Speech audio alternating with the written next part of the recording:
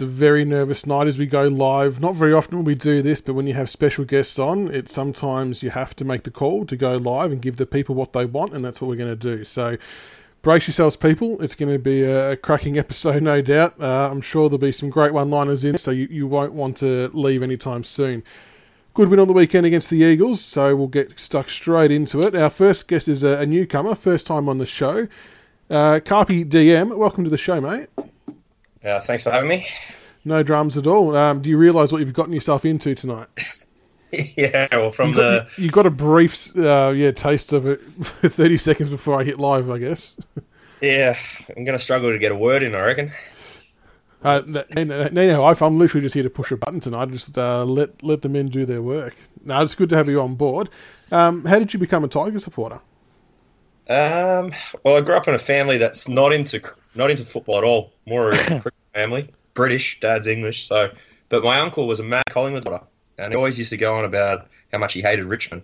And I think I just started following Richmond just because of how much he hated Richmond. And either that or was the turn off from his missing teeth. That's music to the Tiger family years, I can assure you. Our second guest. Is your uncle still around? No, he's passed away. Okay. I'm only kidding. No, that's commiserations. Well, his favourite player was Damien Moncourse, so that says a lot. Yeah. The next guest who's already chimed in is fond of calling Collingwood the Frogs, Tiger71. Welcome, mate. Yeah, thanks for having me back, mate. Looking forward to discussing the Ripper game on the weekend and, talk about Brizzy and a few other things like shocking, a.k.a. hockey. What a fucking joke he is. Yeah, he's a dickhead. You've been up and about with your posting recently, sort of more about game-related stuff with your opinions, which has been really good to see, about just your views on how we play, I suppose not putting too much emphasis on contested ball and clearances and things like that. Yeah, well, it's I've watched them a fair bit this year because of the way my work's been. I've been able to get involved in a few games more than I have been in the past, and I've noticed a definite shift of how our game plan is. It's not this. The media shits me. They always talk about this swarm football. Richmond swarm, and you got the minnows on BigFooty who fucking are uneducated. They don't understand obviously the intricacies of our game, and we pressure forward, but there's a lot of short kicking in our game. And the stats will bear that out after the bye. We tend to, when it's dry, like to be aggressive with all movement, not just tap it forward. The media seems to miss that. It's actually quite highly skilled, to be honest. Yeah, it's interesting. I thought it was the rain that got us the wins, but yeah, allegedly. Yeah. That was fascinating. Some of those comments, I thought I'll get to it a bit later, but I thought our second quarter was almost our best quarter, and that was bone dry. So, no, you've made some good points there, Tiger71. I'm sure we'll touch on that a bit later. Grockadoc was meant to be with us tonight, but he's unfortunately had to jump off at the last moment. But big shout out to Grocka, and hopefully he's all well. And the final guest on tonight is Captain Blood17. Welcome back to you, mate. Welcome, gentlemen. Now, we're definitely rolling right now, are we? We are rolling. Right. Chris Scott and the Geelong Football Club. Straight into it. When dogs reflect their owners? Yep. That's the Geelong Football Club and Chris Scott. Ugh. Chris Scott, you are an arrogant, sanctimonious, whining twat. The self-professed smartest man in the room. The arrogance displayed towards Cameron was mind-blowing. The arrogance towards Brisbane, you thought you were the best team. Spare me. You got banked. The whinging and whining by yourself, Dangerfield, Blyclabs or whatever his name is, and the CEO over your home ground final. Some wanker wanting VFA flags counted. Where does it end with you minnow clubs, honestly? But it's funny, because what it shows is the minnow and you and your club really are. Richmond, Hawthorn, Essendon, Carlton and Collingwood all dwarf you. Your flag count is 9. You can't even get to double digits. And you will look to cheat your way to double digits any way you can, including 3 weapon dank, drug-stained flags. Finals quite right won't be played at your boutique, Maui by the Sea, shanty town shithole ground. But I love it. Know this, any of you meth head cat supporters, we're waiting. In 3 weeks, your worst nightmare will be confirmed at the MCG. You are the match we crave. Sure, No doubt you'll puff your chest out, say we're the matchup you want, but as you say it, there's just going to be something in the back of your mind. And I'll tell you what it is. It's Richmond. So Chris Scott, Geelong supporters, petrified pussycats, in 3 weeks, it's going to be our pleasure putting you arrogant minnow mouth breathers back in your rightful place. Straight set cats coming to the MCG soon. Fucking bravo. I'm taking my pants off. That's just... And also, for the listeners, just to clarify, yeah? All you Geelong nuffies, that was CB17. It was not Tiger 70. Here we go. He's already deflected. He's directing hate mail CB's way, just in case. I get Come at me on Twitter, you shantytown Mully by the Sea flogs. I knew I needed a box of tissues, but my God. Oh. That was fantastic, CB. That's well done, mate. You menstruating? No, just naked and lubed up. Oh, God. No, but look, you've brought up some really fucking valid points, though, right? See, what shits me, you got Hocking, right? This fucking imbecile. He's done everything he can to fuck Richmond over. Everyone listening is an intelligent person, else they wouldn't be tuning in. He's a fucking... They've come in with a set agenda this year to fuck us right over, right? Let's just be honest, right? Now, those free kicks, I don't want to jump the gun, Mick, so I apologise if we go early, but those... I watched the game a good 4 times, the game on the weekend. There were 5 instances where our goals were by the... when I say goals, they were marks or shots on goal that were disallowed. And it was always when we were regaining momentum. And Hocking mentioned today that he was at the game as a supporter. I bet he was on the fucking mobile ringing number 32 and saying, hey, mate, fuck, they're getting too close. Throw another one. Geelong itself should be annexed from the competition. Just for the benefit of the other 17 clubs. They should be pushed away. They can play in their what do they call their Cats VFL league, the Shanty League, whatever they call it. They can play there, Centrelink can sponsor it, fucking, and they can just shit, talk about how great, what's that shitty wharf that they've got that they reckon it's going to be the next Surfers Paradise? They can fucking do whatever they're going to do, and just leave the rest of us alone. I'll tell you what's disgusting. About their supporters. They're going to you know what gave me hope today? When Ross Lyon got the sack, Brad's gone. Now it's Chris's turn, or whoever those fucking Siamese twins, I might got them mixed up. But one of the twins are gone. Ross is gone. Now we're just going to wait for he's the last dickhead to fall. And then hopefully the AFL will regenerate and refresh. CB17, you continue, mate. I was just going to say, they actually have supporters suggesting they should tank the game to avoid us on their boards. Understand Richmond supporters. Should you ever discuss tanking a game with me, unfollow me, unfriend me, do not talk to me. That is the weakest thing you can ever do as a supporter, wishing your team to lose like that. Unless you're after a priority pick and draft pick, of course, like Melbourne are doing. But that's a different story. We could just do them a favour and build a wall like the highway. Block them off completely. Oh. It's 40 minutes down the road. MCG's not our home ground. Yeah, but it's only 40 minutes away. Oh, fuck me. And then they whinge about our 7 games at the MCG. Like, fucking... I don't want to go too early on this, right, because this is a lot of supporters. Bleeding motherfuckers, all of them. Excuse the language, right? CB's just got me nice and toasty. I apologise. Sorry, before you go ahead, can I just say, the funny part about this to me is that CB texted me what he was going to do earlier in the day and goes, watch this, I'll get T71 wound right up, and it's worked. He's done it. That's my G spot, right? He knows where to, touch me on the dot and off I go. I tell you. Like, those 7 games at the G, right? You've got the Geelong supporters going on, 7 games at the G, all in a row, rah, rah, rah, rah, rah. They're 40 minutes away, like, dead set. It's a fucking oval. The difference is Geelong, that shanty ground, is unique across the whole AFL. Why? Because they're cheating pricks. They design a ground and they recruit their little spuds. They can't run wider grounds, so they can do these narrow challenge ovals. And it bites them on the ass. I hate Geelong. Sorry, they've gone right up there. I can't stand Carlton too, but that could be another 30 minutes. At the moment, they're getting Coniglio when everyone knows he's never going there. God. Anyway, I'll stop now because I'm going to take over the show, and I want to follow this agenda. So, all right, sorry, Nick, go ahead. That's all right. It was worth seeing where that went. It was worth it. We'll steer back to the agenda just quickly. We obviously played a great game on the weekend against the Eagles. Richmond 13-10-88 defeated West Coast 13-4-82.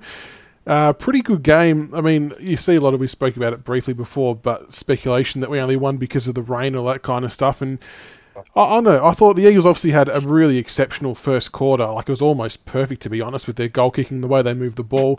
But from the second quarter onwards, I actually felt like we dominated them, but just couldn't hit the scoreboard hard ourselves. Carp, what did you make of the game? Yeah, game should have been over by three-quarter time. We missed about 6 or 7 absolute sitters. I think, Castagna. Can't stand you. I can't stand it when he starts to think. I mean, really. But no, I really thought we absolutely dominated the game after quarter time, put it that way. It was interesting that they tagged Lambert to start off with, which was surprising. I don't blame him. He's been pretty good for us. But, yeah, I thought that the time in half that we had for the rest of that game was pretty sort of damning, I reckon. And the inside 50 count, 62-44. I mean, we typically do generate a lot of inside 50s anyway. But, yeah, it's just that inability to convert on the scoreboard that hurt us a little bit. But, yeah, I was pretty comfortable with how that game went. Yeah, also set shots and umpiring decisions. I think that was about the only thing that kept them in it. Yeah. And really, if you analyse that first quarter, though, they really didn't get going until the 8-minute mark. Before then, it was basically just an even kill. If not, actually, we were overplaying them.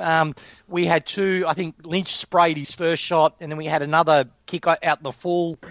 And then they scored their second goal, and then they had that little after the 8-minute mark, they had this little burst. Now, keep in mind, they had the most dodgiest free kick that got Darling a goal.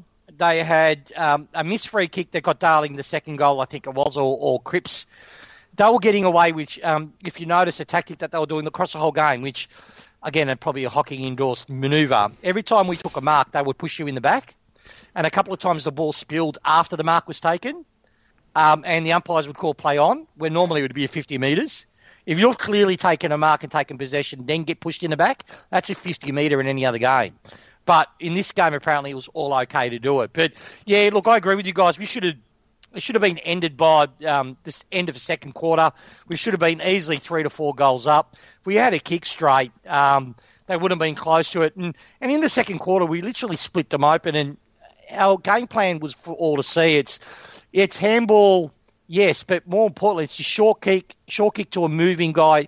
So basically what they do is they pre-set up in the zone. So if they can handball out to the 50-metre arc, and I encourage anyone to watch it to see if what I'm saying is true. They'll handball or kick towards the 50-metre mark. Once they've hit there, they'll launch a long kick, create a contest, and then what basically happens is everyone at the front of the ball starts to move, and the person with possession either will short kick towards a corridor to a moving target. It's rarely is a target stationary, and that if it's a stationary taker, he'll mark the ball and he'll straight away play on and either handball or short kick again. So that's what we're doing. We've identified that teams try to take the receiver out and catch us on the handball. So when that happens, the guys kicking again start kicking over that upper man, and it continues our flow. So we're a lot more dangerous than we were for the last 2 years with this game plan. It's evolved yet again. So no, we're going to be right up there this year, I think. Helps having a couple of an extra tall forward. Oh, how good is it to have a Lynch? Oh, and people on our board were knocking him. And how often did I say Michaels and CB? He had it no pre-season, bad knee. He's learning new systems from everyone, and just give him his time and space. And people were calling him, instead of Lynch, lunch. And we should have spent his money on a big-body midfielder and all this sort of shit. And I was proud of myself, you guys. I didn't participate in that thread. I just shut up. I just said, no, I'm not gonna get involved with it. But he's proven all of them wrong. Do you remember Michael's that way back early days? I mentioned about his aggression, right? Yeah, I really like it. Yeah, he's showing that now. He loves to hurt. Right. There was one bit of play in front of me, and I think it was maybe the last quarter or the third quarter. He just ran straight through a pack. I don't know who he was trying to hit, but he missed him. But I thought, by God, if he actually connected, the guy wasn't getting up. And you know what I love? Rewalt's copying him now. If you notice, there was a contest, I think it was towards the end of the third. He saw Shuey. Shuey was in his hole, and he went for this mark, and he crashed his knee right into the middle of his back. And he didn't get the mark.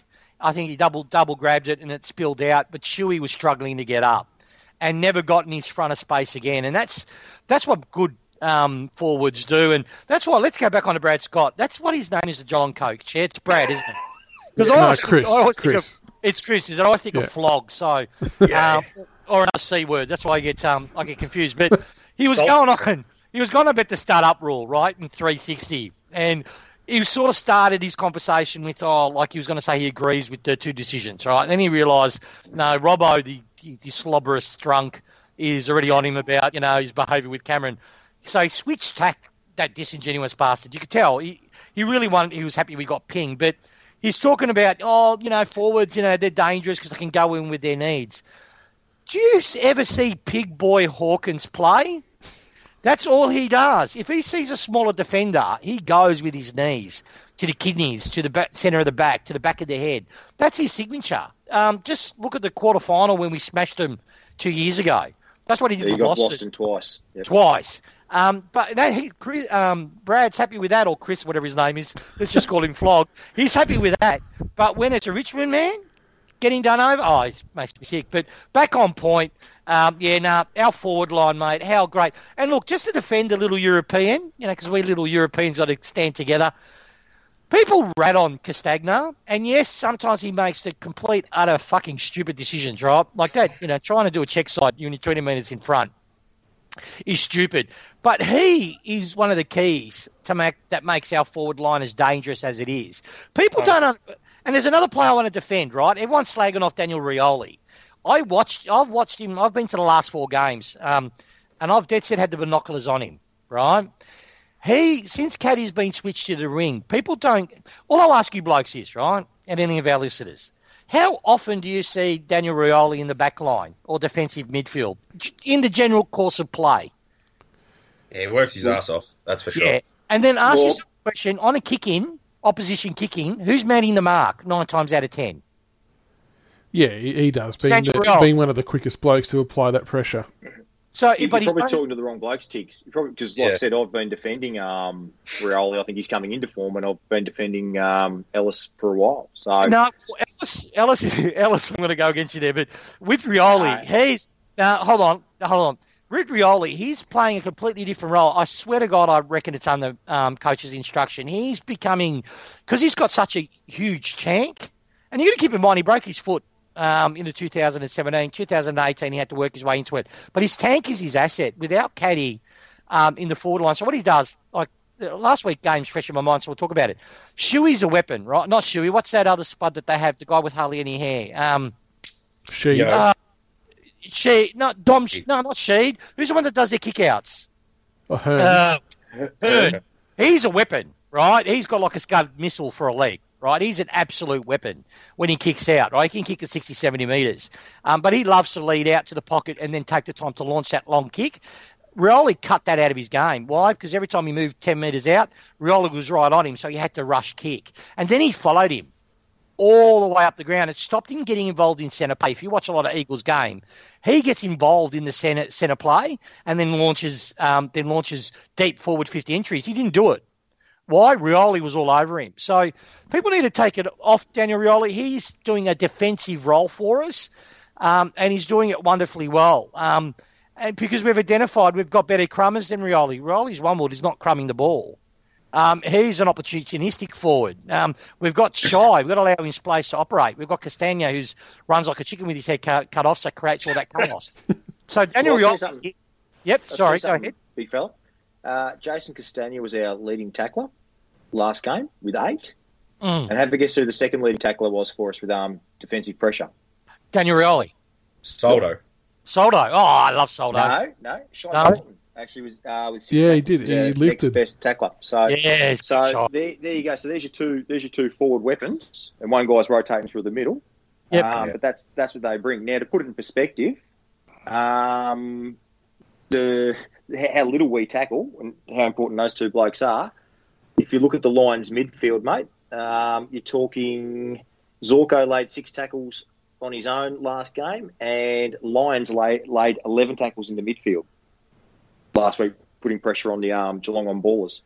So that's how critical those two are for us, because it doesn't seem like too many other blokes tackle an awful lot.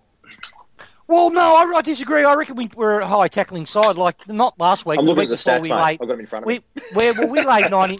We laid 96 tackles. Was it 96 or 98? Yeah, 2 weeks ago? it was. I was actually surprised at how low our tackle numbers were last week, just given the conditions of the second half. But yeah, the week before it was high 90s, sort of touching on 100. And but that might have been more condition based as opposed. Like if that was dry, I doubt any team would be hitting that number. And what was our pressure rating up there? Our pressure rating must have been huge though in the second half. Well, I haven't got the figure in front of me, but like 183 is the league average. So I reckon we'd be above that again. I think the 2 weeks ago against Carlton we were 213, and I think we'd be around about 200 again. Like we were all over him. But I'll say one thing on Tom Lynch as well. The beauty of Tom Lynch on Sunday was he actually, who did he play on? Was it McGovern? Who was his main man? McGovern and that other spud switched on him. They used to alternate between the both Jack and... But what he did, he actually kept him accountable. Yeah. All of a sudden, McGovern couldn't get off him. McGovern had to be on him because he's a 200-centimetre behemoth who's actually clunking contested grabs. So it really stopped. It really stopped McGovern having that sort of Rance type game where he cuts the ball off and gets it going their way. But that's the thing, and we're probably one of only maybe 2 teams, who can actually make him play like that. Yeah, and Rewald outmarked him in one case as well. Yeah, held him off. Held him off exactly. And Rewald's form is getting better every game. So he turned the corner on the last week. So if we can get both of them fully in form, like Lynch is scarily good below his knees. Like he surprised me. Like he's brought in like that tackle that caused against the West Coast back who ended up spilling it to Ellis, which caused a winning goal. That was based on Lynch's hard work, streaming from. He created the initial contest out in the defensive square. Three or four great efforts. And then he ran, and then he ended up getting a toe fingernail on the guy's boot, and then it skewed the ball off. So he's obviously brought into what we do. It's fantastic, mate. We've got an elite forward line. And just, I don't want to get into my trade stuff yet, but just to say, Shy is definitely staying. I know that for a fact. So yeah, very good. I want to touch on a couple of weeks. Yeah, I'll go on. So I heard his interview when he won the Rising Star, and he doesn't want to go anywhere. Nah, he won't go. Ralph's been away, but I think they're doing a dual announcement. Okay. Yeah, so I think that's what. Yeah, the wig. Yeah, Ralph Carr. Yeah, Ralph Carr.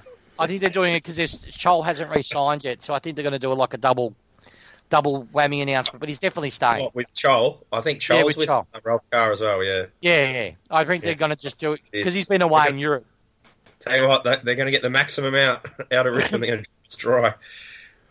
Oh, you'd be surprised. Ralph's. I used to never like the guy because obviously with the Dusty stuff and early on, and some of the stuff I heard through Dusty's side of the fence, the initial contract negotiations put me against Ralph. But he's a decent guy. He wants the best for his client, but he's smart. Yeah, can't deny that. But the main thing is, which is a good thing, he doesn't want to bend the club over. He wants his clients to have a good, profitable career, but at a successful environment. And he's all in on Richmond. He loves the club, and we treat him better than any other club. How we involve him too in functions and the like. So he feels well loved. Ralph. All right, we'll get to more of that trade stuff shortly. There's a couple of other players I just want to mention quickly and get your thoughts on. CB, I'll start with you. Your thoughts on Basher Hawley, his last month in particular. I mean, the game against the Eagles, he had 34 disposals at 82%, 10 contested possessions, 9 marks, and 549 metres gained. And I think the most important moment of his entire game was that attack on the ball in the last 10, 20 seconds. He picked it up the half volley cleanly and just barreled it out the way, and we obviously got the win. What have you made of his footy so far?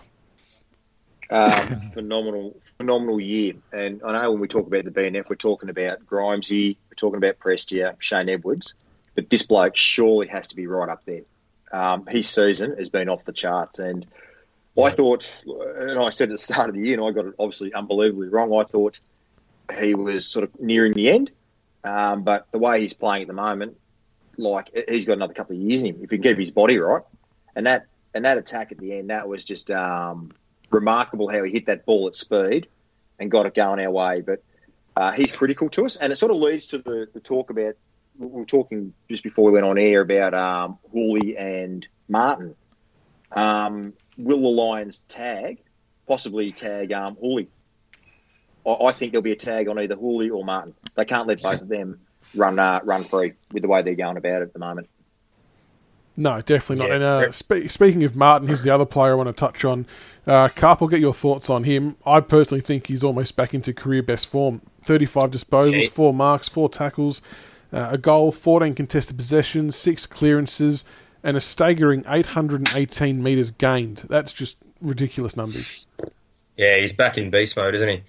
You can just see it in his eyes. Even his post-match interview, though, he's still trying to keep a lid on it, but you can just tell he wants to make amends for last year. He really does.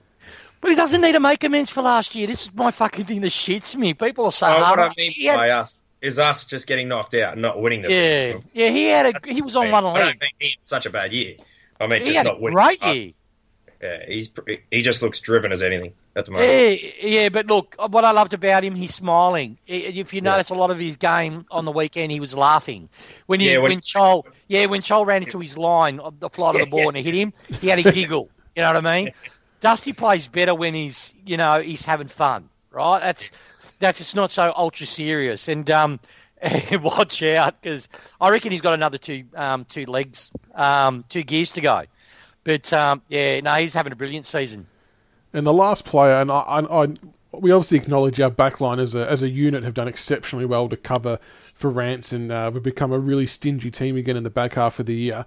But Dylan Grimes, Jesus, hasn't he gone to another level? I mean, he's worked defensively, his second and third efforts, and then when he went down with that injury, I mean, being there at the ground, I couldn't really see what had happened, but when he was getting carried off by the trainers, you're like, oh shit, of all people to go down. But I get home and watch the replay, and the incident looked terrible, but even the ball was still there. He was still going after the ball to get it out of the way to help the team out, despite being in agony. He's just a superstar, Dylan.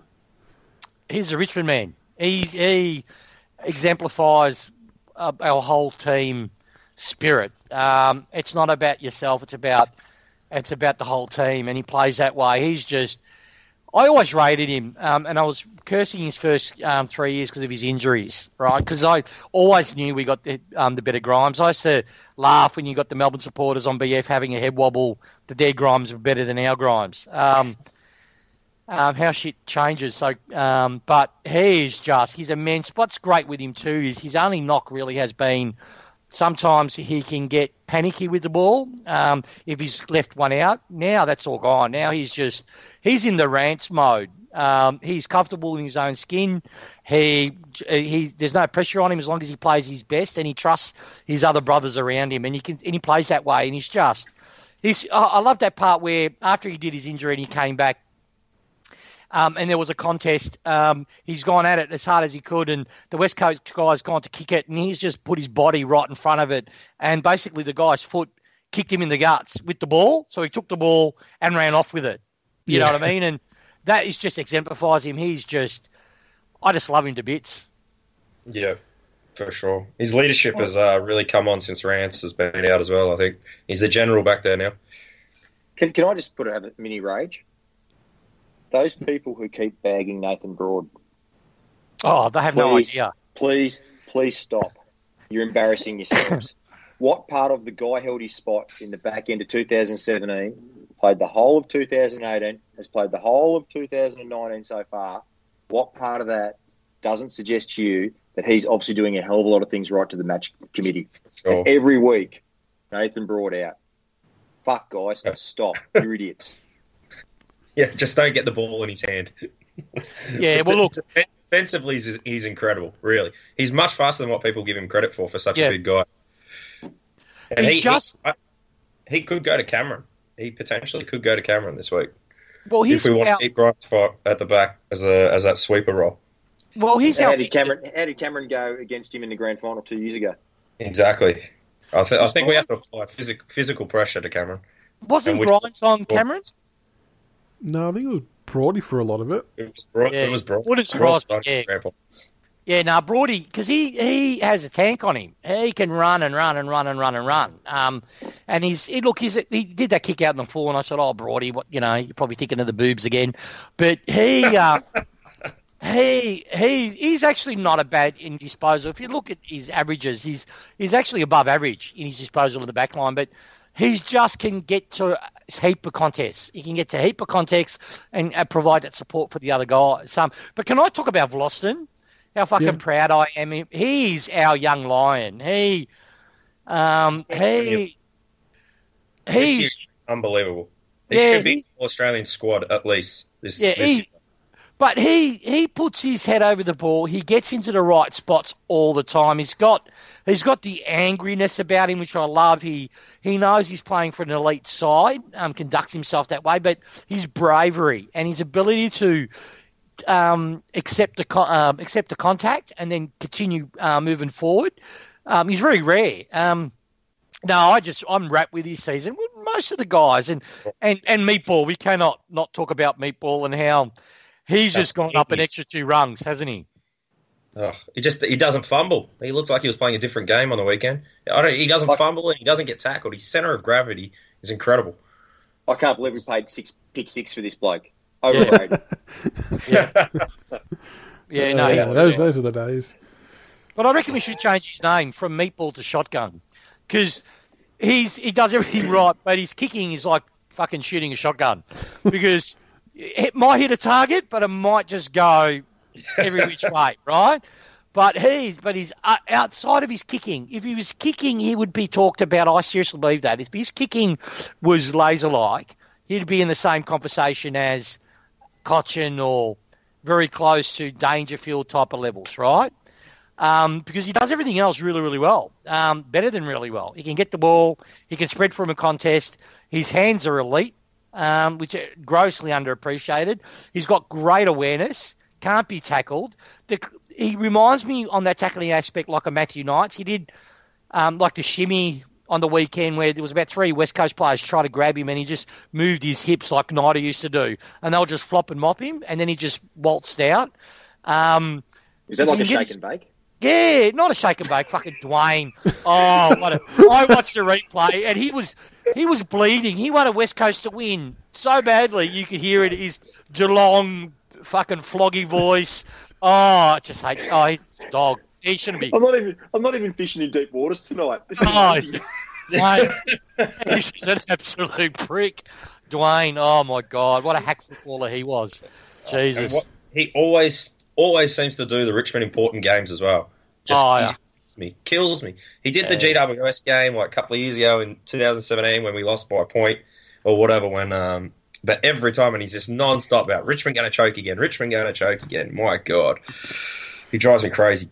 Yeah, but guys, can we talk about the umps for a bit? Like, I tweeted out... Before we go umps, can we talk about one more bloke? Yeah, go shoot. Into a rage? Yeah, go shoot. Before we go into a rage. Best game for the Soldo, game for the club, right? Soldo, good 100%. work. 40 hit-outs, 12 disposals, and should have been paid that mark at the top of the square. That was that wasn't paid. Take away his first quarter, but yeah, he played a great game. Yeah, I heard that Castagna's going to get some goal kicking lessons off him this week as well. Yeah, he doesn't miss, does he? He doesn't miss. Looks like a giraffe, but he doesn't miss. What do you know? And what's important? What's important? I saw the updates with Burgee on the injuries on the website before we come on. Nank's no good. So what they're saying is Nankervis has irritated the scar tissue and a bit of bruising come out. So he's unlikely for this week. So Soldo's he's actually critical for us moving forward. I can't see him out of the team for the rest of the year, truth be known. No. And Grimes is probable at this stage, and Cochin's expected to play. So that's the updates on the injuries. Yep. Well, we need Cochin in. He needs a run before the finals. But look, Nankervis, I love him. I've always said, though, if you remember last year, my commentary on Nank was he's one of those players that fit a need for us, but his upside is not as large as others we've got on our list. So what I mean by that is, don't misunderstand me though, guys. I rate him as a player and I want him to have a long career at Richmond. But I can easily see Chol and Soldo, who are young, leapfrog him because his one limitation will always be his tap work. As a ruck, he's a metre core tap ruckman. His taps are advantage are below average. And Soldo's sort of highlighting how much of a benefit it is to have the ability to hit our midfields on the tit, and how that allows our offensive plays to be so. Because when Nank plays, it's so hard for us to score from the setter most cases. Soldo straightened us right up, made it a lot easier. I wouldn't drop Soldo for Nankervis, personally. I would put Nankervis. I'm going to sound like I'm going to contradict myself now. Nankervis for me is a perfect ruckman to bring in when you know you're going to war, right? When it's going to be bodies slamming into each other's, and you might lose out in the first 2 quarters, but quarter 3 and fourth quarter, he will still be motoring along like a really big midfielder. I'll put him in a quarter final and in a grand final, without a doubt. I'd love to see Soldo and Nankervis pair up, because Nank as a second ruck is going to dominate most other teams' second ruck. And he can play forward, because in the JLT, we played him forward, and he led marked well. And if you notice, like, the game time numbers, Troll's not out there a lot, so we don't have to have them both on the ground for long periods of time, so we shouldn't get exposed too much. But see, Troll's one of those players that their numbers are very deceptive about the value they bring to us. Troll's presence on the ground, because every opposition player knows his athleticism and his ability to burst out of traffic. Troll, whenever you've seen a 200 centimetre or close to 200 centimetre bloke sell candy to midfielders and get away with it, right? Troll does that, right? So the thing is that with Soldo and Nankervis, we might get a tap, but then you've got two lumbering blokes, right? You've got one that's a little bit quicker than the other, but they're easily coached out of the game by opposition. But Chol, he can go from the back line, sprint all the way up to the forward line and take amazing grab. He has that ability. He's just really, really raw. And he's still trying to find his place where to lead to. So with you can tell they've dumbed down his game. They've said to him, all right, start of the game we want you here, when the ball's over that side we want you here, and then we want you there. And left it really simple for him and let his natural athletic ability. Chol's a weapon. Chol should never be dropped. I know people are going, this is just my opinion. He's not giving us the stats and all that sort of stuff, but some of his contest work, there was a reason you all attributed McGovern staying in the forward 50 because of just solely Lynch. No. A lot of that was because Chol wanders down there and becomes a lead-up target, and the players will hit him. So he also has the ability not to get in front of Lynch and not to get in front of Jack, where Soldo, to his credit, I love the guy, but he just jumps for whatever ball because he's a tall bloke, and nearly caused us to lose a goal when Lynch took it. So, no, Chol's completely underrated. I reckon get more games into Chol. He's one of those AFL players that play medical in the VFL, I reckon. He needs a big game to get up and going. And watch the third and fourth quarter when it got really tough, and watch Chol's game. He was a presence in that game. No, I rate him. I rate Chol. We've found someone. Really, really found someone with Chol. All right, fair enough. All right, well, before we get to the trade talk, we have to address the studs up issue.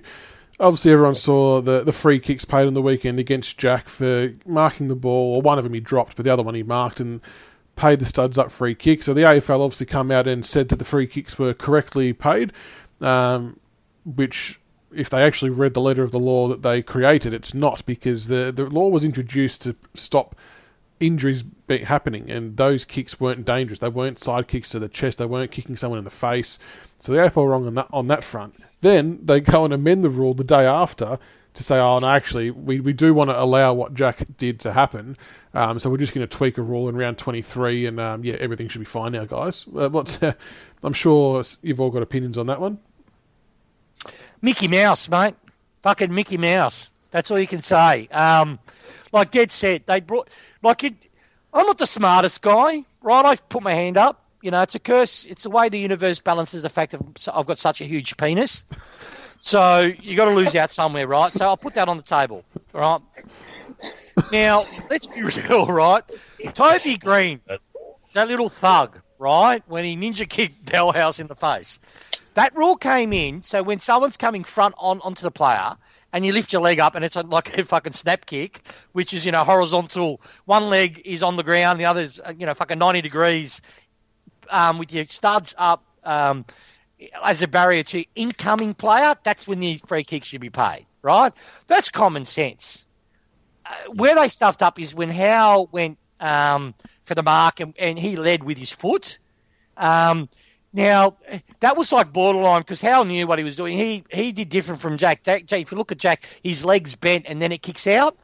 Howe literally fucking went like a scissor kick with his boots out and hit that West Coast on the back. But that shouldn't have been a free kick. And they know that the umpires, and number 32, let's talk about that fuck for a second, right?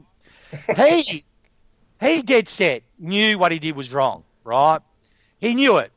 And then he doubles down, right? And then straight after it, he calls Soldo's mark not a mark because the other bloke touched it. And the other bloke, their ruckman, never got a hand on it. So I knew straight away when that was happening, the guy was guessing his decisions, right? If he didn't clearly see it, he'll guess it. And Eagles, people, I had an epiphany, people, on the weekend. People talk about the Eagles' free kick count. How come it's so favourites? You know, they get such an advantage. I think I know why now. Is because they've realised, it's probably the first club to realise, umpires guess. So if you looked at the game, they appealed for free kicks more than I've ever seen inside too. Gaff was a perfect example for it. Would just dive on the floor. Shuey did it in the centre. Guys, go watch the fourth quarter. It was a centre bout. I think it was halfway through the fourth quarter. Shuey, no one was near him. Everyone's charging to the ball, right? In the centre bounce. He just literally did the belly flop. No one touched him. No one was close to him. He got a free kick for in the back. And everyone's looking like no one touched him. That's what they do. So umpires in today's AFL and the ones that we had, they guess. So when he doubled down on the second one, and that tells me that there's something not right in Chinatown. I'm not saying there's a conspiracy against Richmond. Well, actually I am. I think they play. They umpire to the jumper. If they don't like Richmond, they will fucking penalise us. And I've seen it too often to go, all right, there's example after example. Caddy's out in the full, which the ball was out before Caddy kicked it. And then the ball actually hit a West Coast player, but we got pinged for out in the full. And even though the ball bounced before it went out.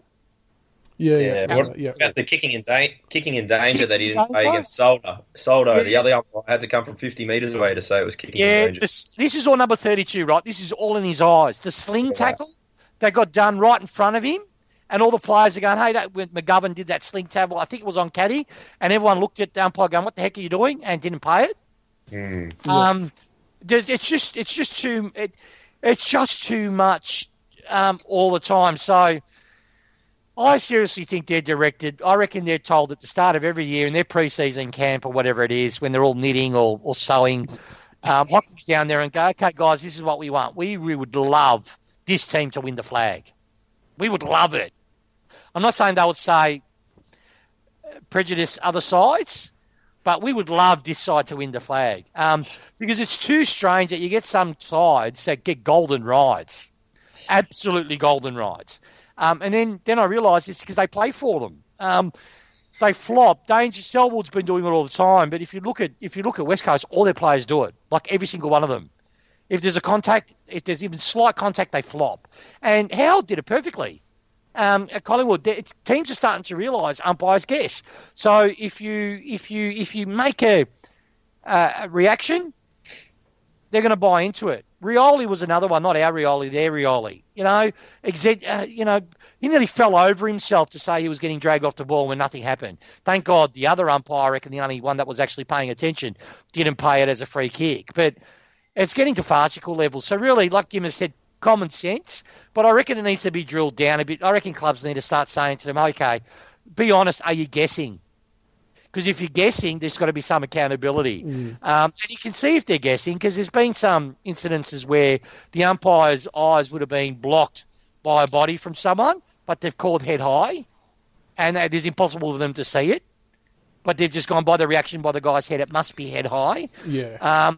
So when that happens and when that's proven, that umpire should get a warning. Does it again, get dropped to the VFL. Does it, keeps on doing it, stays in the VFL till he gets it out of his game. That's the only way that they're going to fix it. So look, just serious hat on. I don't think there's a conspiracy against the Tigers. I think we get culture's really important in clubs. there's certain clubs, like you've got your Carlton and your Minnow clubs, like your Carlton, Geelong. They have a culture of, cry for free kicks, oh, victim me, how shit am I? Everyone owes us something. That's their culture, right? Their players play that way. Their club reflects that, right? So we reflect our culture, which is, just go get ball, push the ball forward. We don't play for free kicks as much as we do it. Some players do it, but we don't do it as often as other teams. And I think we're a victim of that, because if we start play acting more, umpires are going to second guess themselves more because they're guessing anyway, and we would get a lot more free kicks. It's going to be interested. That's why I think the finals are a completely different beast, because finals we always get umpired fairly, because in the finals it's the best umpires and they don't fucking guess, because they know if they guess they're going to get caught, because there's cameras everywhere and the game's analysed by a bee's dick. You know what I mean? They tend to let things go a bit more in finals as well, for sure. Because they don't want to guess. When you say let things go, it's because if there'd have been a home and away, they would have guessed the decision. So they realise, no, I can't guess it because I didn't really see it, so let it go. And that's how it should be. That's why I can't wait till we get into finals, and then we can finally get an even scorecard, unless we don't play in Perth, because they're bloody corrupt, aren't they? Noise of affirmation is definitely a thing. And CB, you had some strong thoughts on the studs up rule? Look, I just think the way the AFL handled it sums it all up. In their arrogance, they say, the adjudication of the rule is correct, but then they say, we're going to change the rule anyway. I mean, it is just comedy capers. We are a Keystone Cops organisation, the AFL, and to think that they do this 2 weeks out of finals probably says a hell of a lot. And that's all I'll leave it at. Keep us out of top four. That's what it says. I think they just changed it out of Jack Rewalt's danger in his own health. He looks like he was about to combust at one point when they paid the second one. I was actually expecting when he threw the ball back, when he got pinged for the first one, he lost his shit, and he threw the ball remember when Rance threw the ball at that guy's guts and gave away a 50? I had this horrible sensation going, oh no, we're about to get done for 50, because he just absolutely spiked the ball. Yeah, I thought we were too. And I'll shit myself on that. But and that's his maturity. Yeah, I was wrapped for him when he did that. He just fucking swallowed it and just gave the ball to him. But yeah, no. I think he wrote down the umpire's number though. Oh, the guy tried to come at him at the end of the quarter and tap him on the back and have a bit of a talk. I would have just said, "Fuck off, you cheat." That's what I would have said if I was Jack. But then he would have been reported. All right, so I'm sure we could talk about that for hours, but we'll get to the trade talk update. Tiger71, have you got any updates from players that we're after, or anyone that the clubs are after from our club? Yeah, I've got some general news too, if you want me to, because I know some other supporters listen to this magnificent show, and I've been speaking to a few Hawks guys that I keep in touch with. I heard about 2 months ago that Coniglio, Carlton threw a whole crap load at him, but he's never going to Carlton. It's always been between Hawthorn. I know all the media's Carlton. It's been Hawthorn and or he stays. The latest mail I got, which was a couple of days ago, it's more 60-40. So 60 he stays, 40 he becomes a Hawk. Not like I really give a shit, but he's not going to the Blues, which makes me fucking wrapped, right? Because the Blues on BF, I've got a couple of Blue mates, and the Blues' behaviour on BF is just fucking atrocious. I mean, Blue supporters, they don't rate Dustin Martin. They think he's just an average player. It's fucking ridiculous. You know what I mean? But anyway, I don't want to go talk about the Blues. Don't give them the time of day. I mentioned Brad Crouch, remember, pretty early on. I mentioned Adelaide. Everything my mates told me has come to pass, right? And it was well before the media. I say that really more to pump up my mate than pump myself up. But everything I said that was going to happen has happened at Adelaide, right? It's all old news. But a year ago, it wasn't old news. Sorry, I'm just smoking on my pipe. I do that because I'm still thinking of how CB17 started this whole thing, and it's just got me warm and moist. So I've just got to. All right, so going through my notes here. Yeah, it's beautiful, Michael. It's beautiful. I can show you a screenshot if you like, man. You just don't post it on the boards. No. Okay, so I know we've been into Brad Scott for a good 2 years now. Brad Scott. Right? Brad Scott. Brad Scott. I got that flog on my brain. Jesus Christ. Yeah, I got that. Carousella. Brad Crouch. We've been into him. We've identified something which is the one thing that's our Achilles heel, right? Now, yes, it's game plan related that we are low possession side because of the nature of how we get the ball, how we use the ball. But our midfield, if you compare our midfield statistically in relation to possession or first possession generated, is one of the lowest in the league, right? At the moment, we've set systems to counteract that, but we need, and we're hoping Ross will come on. We've got Graham, we're hoping he'll come on. But we need someone that can generate, like Precious shown the importance of it this year, someone that can actually get the first possession, right? Mm-hmm. That can generate that spark. You need two of them. Now, Cochin, we utilise in that role. That's why what I'll say to guys who say, Brad Crouch is too slow and da-da-da. If you've got someone like Brad Crouch in, paired up with Cochin, see, when Cochin and Prestia play together, we more often win the midfield, right? But we've beaten the crap out of Cochin, right? And he's now got soft tissue injuries, all that sort of stuff. So I do know from when I was told way back when that Brad Crouch has always been a target of ours. We would love to get Matty Crouch too, but we don't think that's going to happen. They basically blocked us really early on. But Brad Crouch was always sort of semi-gettable. And then when I went out in public last year, I think I might have done the club a little bit of disservice because the club did that song and dance all. They were just calling them up following a tweet. So somehow I got out. I've let the cat out of the bag. But we haven't stopped working on it. And the reason why I'm pretty bullish on this, Brad Crouch, you've got Sloan, you've got Jenkins. What was the other name that he told me? Oh, but it's anyway. They're not a tug anyway. They're screaming for success. They want success. They've worked bloody hard for it, and they want to strike while the iron's hot. So I seriously think we could get Brad Crouch for unders, pay him an okay wage. We're going to lose Brandon Ellis. He's going to be a blue. I'm pretty sure on that. North. No, he'll be a blue. He'll be a blue. Eric Carlton too. Yeah, he'll be a blue. They're offering him stupid money. Compo pick for him too. To give you the level, and Blues won't hate this, they'll call me a liar and all this sort of stuff for watching you. We'll get just a low first round, the lowest band of the first round pick, if the numbers I'm hearing is true, and the years, because there's going to be 4 years plus, and over around about 500K, 600K. That's what I'm hearing is what Alice has been offered, which is stupid money. So he's not worth that, right? He's an okay player. He does too many dumb things for me to persist with. Like we've finally pulled the trigger with McIntosh, right? I love Macca. Don't misunderstand me. He's always been a premiership hero to me, but he can turn the ball over. We've got Ellis who can turn the ball over. We've got Broad who can turn the ball over. We've got Castagna who can turn the ball over, right? We've got players that consistently turn the ball over. So we need to get better to get to the next level again. We've got to start cleaning up those areas. So Brad Crouch is a tidy in his possession, can get a lot of the ball. There's a reason why we're pushing Katie to the wing, why he'll take over Ellis's role.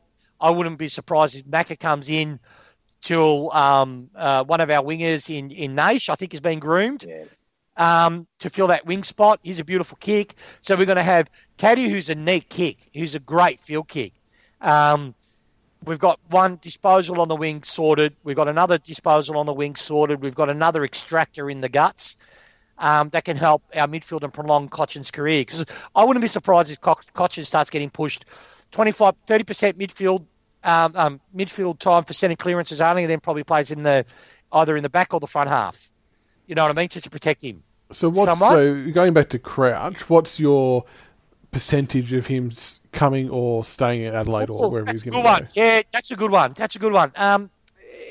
My mate was pretty bullish. He said to me, mate, it's done. And he said that to me 12 months ago. It's going to happen. I'm probably 70% sure he's coming, particularly what I heard this morning. I think he's coming, and we're gonna see that. The one thing for me is we've given them Stengel. We might have to give them something, and it might be like a. Well, he's still contracted, I think. Yeah, so I think he's still got another year. Yeah, he has. So we have to trade for him. We definitely have to trade for him. So what I wouldn't be surprised if we trade a second rounder this year with a future second. Now, people on the boards might be screaming, but you've got to realise, and I'm rapt that I'm hearing, this is the shit I'm hearing. We know our window's open now, and we know our window will be open for a good 3 to 4 years. So we've got a lot of young depth. We've invested heavily in the draft. But I know Brad's our main target. There's noise about Amon wanting to come to Melbourne, which I fucking hope it doesn't happen with us. It's just I'm a bit scared because of our port history with him. But he's going to want coin, and we've not got no coin to spare. People also don't forget that we've backloaded Lynch's contract. So Lynch is not costing as much as you think now or for next year, and plus the cap's gone up by 20%. So we can fit Brad Couch in without having to lose anyone, but we're going to have to trade for him. So I know we're angling for the second round pick as the main option. I'm not sure the Crows will take that. I argue they'd want to play, I reckon, as well. Yeah, and I was about to say Anaminiju or someone that's not getting a crack but shown. Yeah, hold on. People laugh. But a young kid that's been a high draft pick that might need a change of scenery, that performs consistently in the VFL, that has a good body of work, right? You've got two that fits that bill. I know that we're pushing is Oleg, and you've got, though we rate Oleg, and you've got Menadue. Both of those boys, it's just unfortunate. I don't think they're going to be able to crack in our starting 22. So it won't be Oleg. We just re-signed him at the start of the year. Yeah, but I don't know. I think, I don't know the rule about can you train them? Can you still trade them if they agree? We'll see. Just watch the space. We're going to lose. I reckon our second round picks up on the table with either a future second if we don't do a player or one of our depth players in the VFL. I heard one, Tiggs. Yep. Hawks and Callum Moore. Oh, Callum Moore's got, sorry. I mentioned that. I didn't bother mentioning it because I mentioned it ages ago. Yeah, Callum Moore's gone. I heard North and the Hawks were the two primary ones for him. But then when Hawks are now, they're definitely going to land pattern. That's sort of everyone knows that anyway. So he's being looked at by 3 or 4 clubs, Callum Moore. So I wouldn't even be surprised that rumour of him going to the Pies might actually happen. One thing to keep a look at, people talk about Brendan Sire. Well, what is that his name? Brendan? No, it's Fill In. Braden Sire. Braden Sire. Fill In. Or Fill In. Yeah. Yeah. Whatever his name is a fucking pie. We'll call him Flog. Frog. Yeah. I wouldn't be surprised if he's let go from the Pies. He just signed though as well. Yeah. No, he hasn't re-signed yet. Yeah, he did. He did it like 2 hours before they dropped the story about him playing basketball. He hasn't signed yet. No, he hasn't signed yet. I'm sure he hasn't signed. I'm pretty sure he has. It was like last week or 2 weeks ago. No, he hasn't signed. Okay. No, hold on. Let me just check my email. Hold on. The team I've heard he that hasn't Braden Sire is Essendon's into him. Well, I spoke to my mate. I'm just reading off it, and I asked him, the word is he's signed. He goes, no, he has not re-signed. And that was dated Wednesday last week. So outside of that, that's all I'm going to go with. He hasn't re-signed. Okay. So, yeah, there might be some movement on that part. Not to us. Us is Brad Crouch. Other than that, we invest in the draft. It's going to be pretty... or we'll see what eventuates. But at the moment, Brad Crouch is our main target, which has been... Very good. Hopefully we can get him over. It'd be good to get some help in the middle. But it'd be interesting to see how all that plays out. I'm sure you'll start to get some more heated up mail as we get closer to trade time as well. I imagine. Yeah. The last, you know how it is. We'll do a podcast after the flag, if you want to. We'll talk about the flag. After we win the flag, we can do it like a couple of days after. Give me a chance to recover, and then we can have a nice one. And then I'll get a lot of. Obviously, during that period, I'm going to get a lot more info.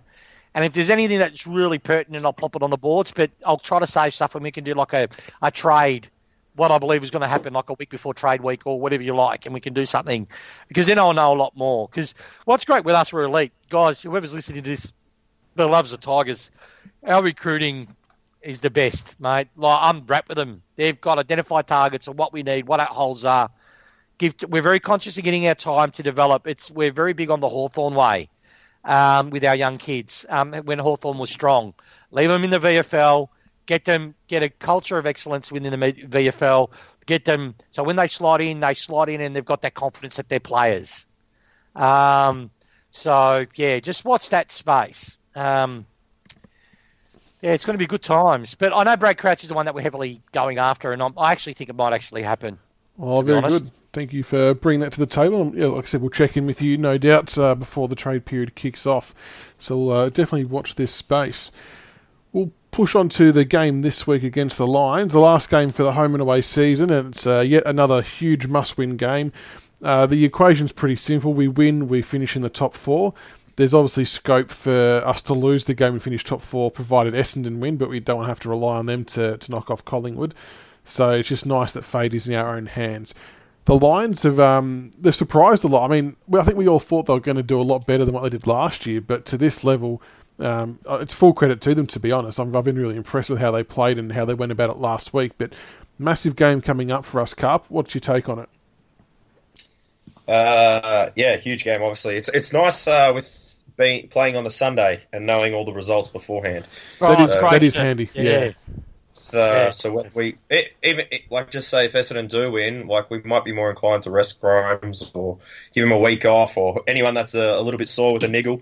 I'm not saying we want to lose the game, because you don't want to flirt with form, but you don't want to take any risks in the same way with players' injuries and niggles and stuff. So I'm all up for that, or even just playing, like Cochrane, 30% in the middle or something, and just warming into it. So I think that will be ideal. But otherwise, I think we're going to touch up the Lions pretty easily, actually. We won't make the mistake what Chris Scott did and leave Charlie Cameron by himself inside 50. We won't be doing that. That was fascinating to watch, wasn't it? Much of an impact anyway. No. Yeah. What a dickhead. 5 goals. What's 5 goals these days, That was, I think it's a good point you make there, because I watched their game and I thought it was a really smart play by Brisbane to isolate him, because he's just so quick, but stupid play on Geelong's part to not even try to do anything about it. So do you think we're just going to run with the same structure we have all year, in the sense that, like I think you said earlier on, with Grimes or Asprey being that sweeper, pretty much negates Cameron playing that role, doesn't it?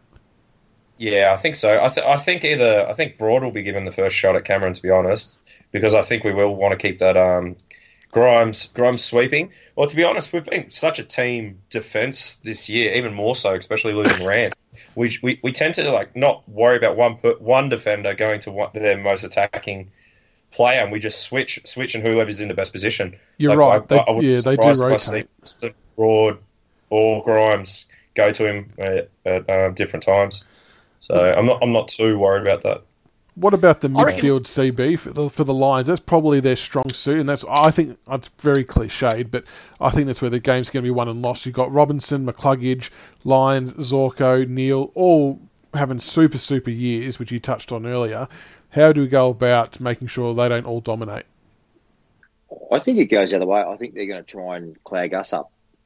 I think they're going to, if you look at their numbers, like the tackling counts and out of their players, like what surprised, like a guy like Mitch Robinson, for example, last week, 16 kicks, 9 handballs. He had 6 inside 50s, but he took 10 marks. So clearly they're going through him.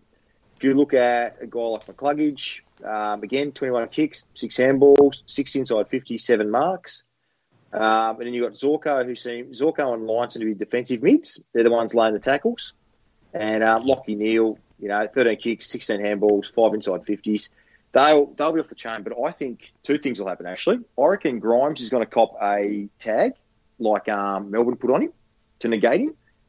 And the one thing Brisbane will have, they'll have the smartest footballer out on the ground in Luke Hodge.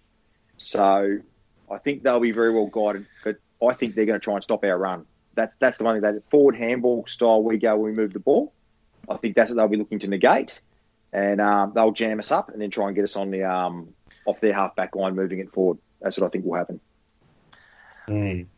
Yeah, can I say something though? Like the Lions, I love the Lions here. Don't misunderstand me. I love the Lions here.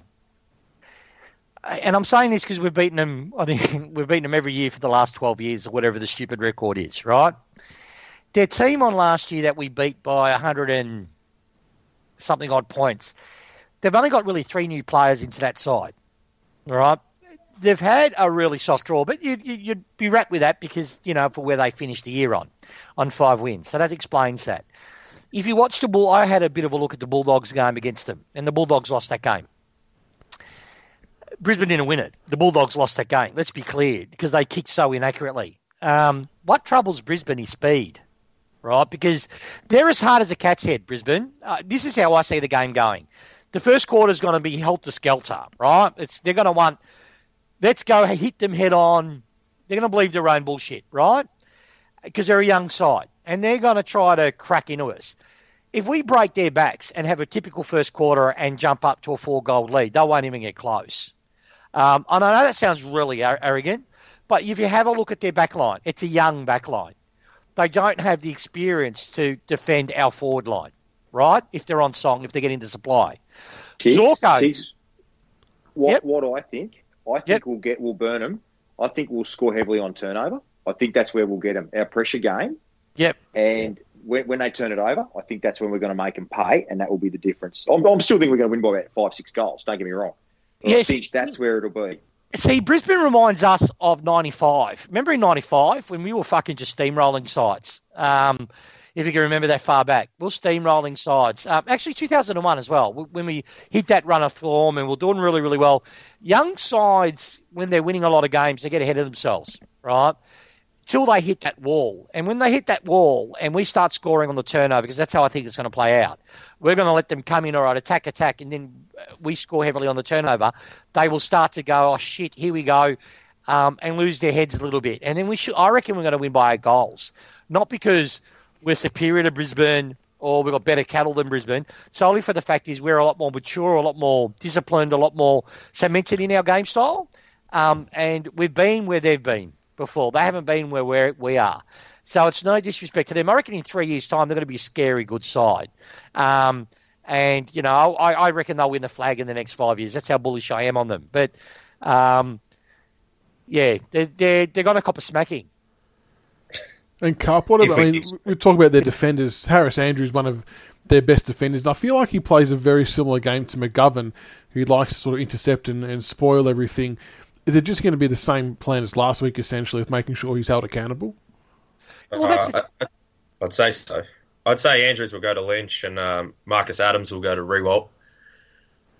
And that's perfect for us. So you imagine Marcus Adams on Rewalt? Like, seriously, Marcus Adams, right? You put Rewalt dead. You just tell Rewalt, stay within 20 metres of the forward, in the forward 50. Lynch, your centre-half forward, mate, just run up and lead up to the ball. Let Andrews follow you. He's not, he might keep up for a quarter or two, but he hasn't got a tank on him. He hasn't got a tank. And then we go, okay, to the smalls. All right, swarm in. Then they haven't got the tools yet to combat a side like us. Where they can get a hold of us, if we're not paying them any respect and they get us on the outside, if we let Neil Lockie run his own race, they will get us because they have got that potential to burst, similar like we do when we were. If you look at us 3 years ago, they remind me, funny enough, of how we were in 2015. Heaps of talent, the ability to burst, but they haven't really been physically tested. And Geelong, I watched that game. Geelong played the slowest. That's why Geelong's got to go out in straight sets, and it's not because I detest that side. Their game plan's super outdated. They go slow. They've put Narkle in to inject speed and X factor, but I don't know if the peroxide and living at that shanty town has done something to him. He's way inconsistent. He's fat too, but they're not very. They're slow, and that played into Brisbane's hands. And they weren't brave. When Geelong had Dangerfield racing into the forward 50, when they had players racing into the forward pockets or created a contest, congested situation in their forward 50, and then handballed release out, they got scored against Brisbane pretty easily. It's just when it was a slow kick mark, Brisbane is fast. They're trying to mimic us in some ways, and they're going to get their pants pulled down. If we play at 100%, if we play like we played on the weekend and like we've played the last 7 weeks, there's no chance. They have none. Fair enough. What about some of the possible changes? Well, obviously, you heard before that Koch is sounding like he's ready to go to come in. Who misses out, Carp? If Koch comes in, is Jack Ross the unlucky one that misses? I'd say so. I thought Caddy and Baker in their new positions took big steps on the weekend. I thought they were really good. Caddy looked a class above with the ball. He did some really nice things when the pressure was on in the last quarter, and Baker did some tremendous things. I thought he was super clean and very courageous as well. I think people have to be a little bit patient with him in a new position. I don't think he's going to lose his spot. I think it will be Jack Ross. Yeah, I had written down about the ruck change, but we know that's not going to happen. So we assume that Charles going to stay there in. Is an option of is Bolter a chance? Yeah, Bolter for Charles possibly, but I don't think so. I think they'll keep it the same. And and hopefully it doesn't rain, and maybe see Charles get a few more possessions. That would be nice. Ross and Graham in the same side worries me. Like Ross before he got injured, we were all lauding him because Graham was injured, and he was doing Graham's role, right? He's 2-1. Like, hopefully he gets a big pre-season, gets another one. His kicking is really poor. He turns the ball over, Ross, and it could be nerves, coming back in. It could be a lot of things. I love his endeavour. I love his hardness at the contest, but yeah, Ross is out for Cochin. But how good is it going to have the chimp back? You know what I mean? Leading us to the promised land. Just got to hope his hamstring holds up. Oh, I don't think it's as bad as people say. I don't think. Yeah, people are going on our boards, we overreact. It's off the bone, or he's not going to play. He's going to fucking retire. He's not going to retire. Please. Any of you guys, let's say you're chimpers shoes for a second, right? You've been hammered pillar to post you're making finals, you're failing in finals. And then you have a 2016 year and people are fucking on you. And then you finally get into a side that's matured and has won a premiership and fucking won a minor premiership and is now perfectly poised for another premiership and could do it for another 3 years. Would you resign? No, you wouldn't pull the pin unless your body was failing you. But I feel like he's being very extra cautious, and that's okay. But he definitely needs the run in the legs, and this is what makes me nervous about Nankervis not playing. Is with him not playing this week, yeah, I'm kind of struggling to see how he might come back in for a final because I don't know, it just feels like it might be too long out of the game. I reckon a part of it is giving our depth the chance to game time. I reckon it's more that, we're being respectful to the opposition, but I reckon it's, let our young, and saying their injuries, scar tissue on the back. Going all right, eh? Yeah, I reckon it's true. No, I reckon they're gone, you know what, we've got young kids, continue letting them play the game. You know what I mean? Give them more confidence so they know that they're, so they don't leave us. Interesting too. Just looking at our injury list, McIntosh, I heard hurt his knee on the weekend, but he's not down in our injury list. So I suspect that he's right to go. So he could be a smoky to come back in this week too. If some of the boys are going to be a bit sore from playing in a month of wet weather, it'll be interesting to see things up as well. Yeah, it'll be interesting to see if Bombers do win, what we do. I think that'll be. That'll be really interesting. I think you're right. If they win, I think we'll swing changes. For sure. Especially the Grimes one. Yeah. And I'm a bit with you, Michaels, on the Nank with the JLT they were experimenting with up forward. I easily can see him coming in for Charles and Soldo taking the centre bounces, the majority of, and then Nank swinging forward. Yeah, it's interesting. I would love to have seen it this week. Obviously, it's not to be with Nank's injury, but I think it has potential to work as long as we have the work around that we don't get run off our feet. But I think we just have to back in Dimmer and Co to make the right call there. All right, well, that just about does it for tonight, fellas. Before we let you guys go, we'll get a tip including margin. All right, so we'll start with you, Carp. What's your tip for the game including margin?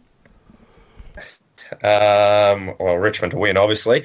But I'm a bit indecisive about this. I think if Bombers win, I think we'll win. If Bombers beat Pies, I think we will take it a little bit easy and we'll probably only win by 3 or 4 goals. But if we need to win, I think we'll smack the Lions by 7 or 8 goals. if we kick straight. Yes, got to have that scoreboard pressure early. Yeah. CB?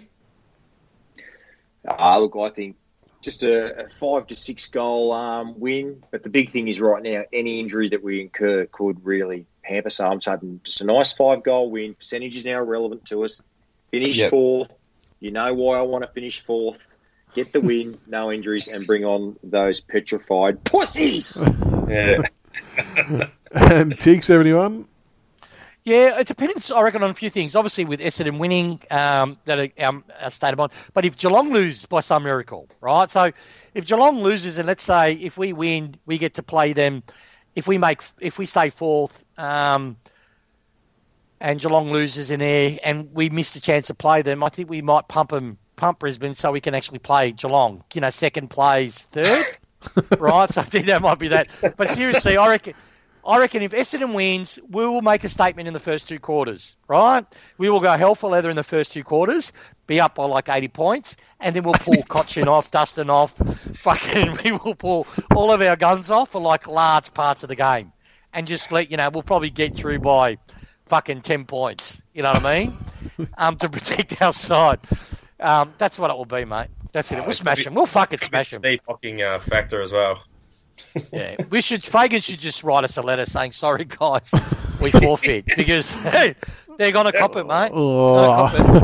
I like your confidence, so I'm also scared of everyone's confidence at the same time, because they're a good team, but the MCG factor, I think, is going to be big as well. They've played here once this year, and they got touched up by Essendon, I think it was. Yeah, Essendon. Let that sink in. Yeah, I know. So let that sink in. On that and on the basis... 60,000 plus, eh?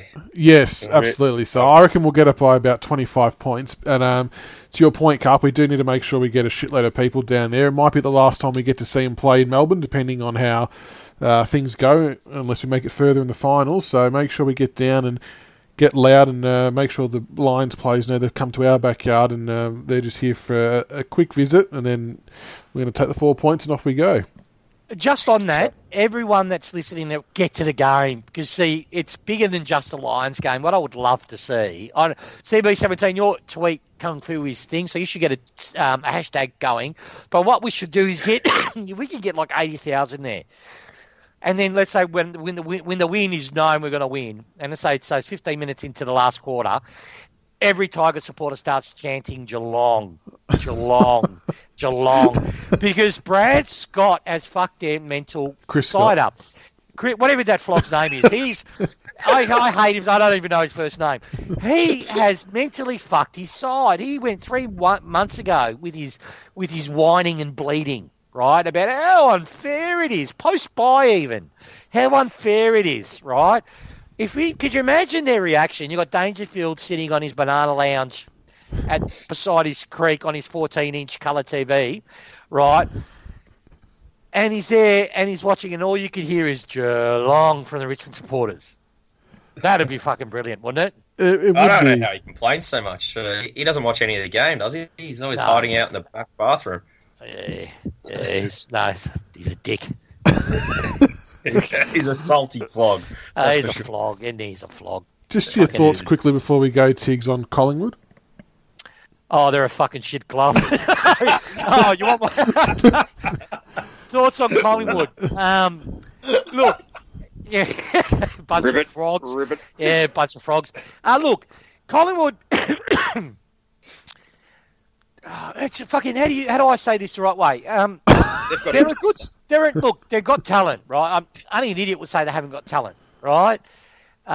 They've been hit hard with injury at the wrong time of year, because they're all going, we're going to get DeGoey back and we're going to get more back. You're going to need DeGoey back during the final. You're going to get Stevenson back during the final. You can do heavy training loads as much as you like, but finals running at helter-skelter pace, body slamming into each other. I wouldn't be surprised if Stevenson and DeGoey pull hamstrings, right? Because they haven't had games to ease them in. If they be brave, like we've been brave, and that's why it's so important that Cochin plays this week. Because I wouldn't be surprised if we let Cochin play a half a game and then pull him off, just to get his body to start to condition a match. They need that match conditioning, and VFL won't cut it. So I don't think they're going to do anything. I hope this happens. I hope they finish 5th. and the Bulldogs stumble in the last hurdle and finish 8th, right? And Bulldogs play an elimination final against Collingwood and rip them a fucking new one. And then if that happens, guys, I want to say goodbye. It's been great knowing you since 2011, but my account will be cancelled because the mods will fuck me as soon as I get onto their boards. And I'm not big enough to control myself. So I'll start. I noticed there's a new poster on the forums, Tiger72. Is it really? Yeah, there is. It's nice having fans. Wow. I might have a sneaky look into that one. Yeah, Tiger72. I noticed he's been liking my posts, and I thought that's fucking strange. I might have to start a new account. We'll keep that, on the down low. That's right up there. That's right up there with when Starburns a moderator on Bay 13, and a bloke started up an old account called Moon Smithers. That was fantastic. But they're fucking crazy. They're just I got banned from liking because I liked on the links thread. I'm a wog, right? So we don't, if you hurt me, I don't come at you straight away. I wait 10 years, right? And then I slam it. Right? It hurts more, right? So what I did, I let them call me a liar and a flog and I don't know nothing and everything I said was right on the money. So I started liking the flogs that were predicting, no, he's full of shit, I'm right, he's coming to Collingwood. They infracted me, the bastards. All right, well, Carp, Tiger71 and Captain Blood17, thank you so much for your time tonight, guys. It's been very entertaining and interesting. And hopefully the Tigers can get up and get the 4 points and secure 4th spot and head into finals full of confidence. Yes. Cheers, Michael. All right, take care, guys. Cheers, Until Michael. next time, go Tigers. Too easy. Take care.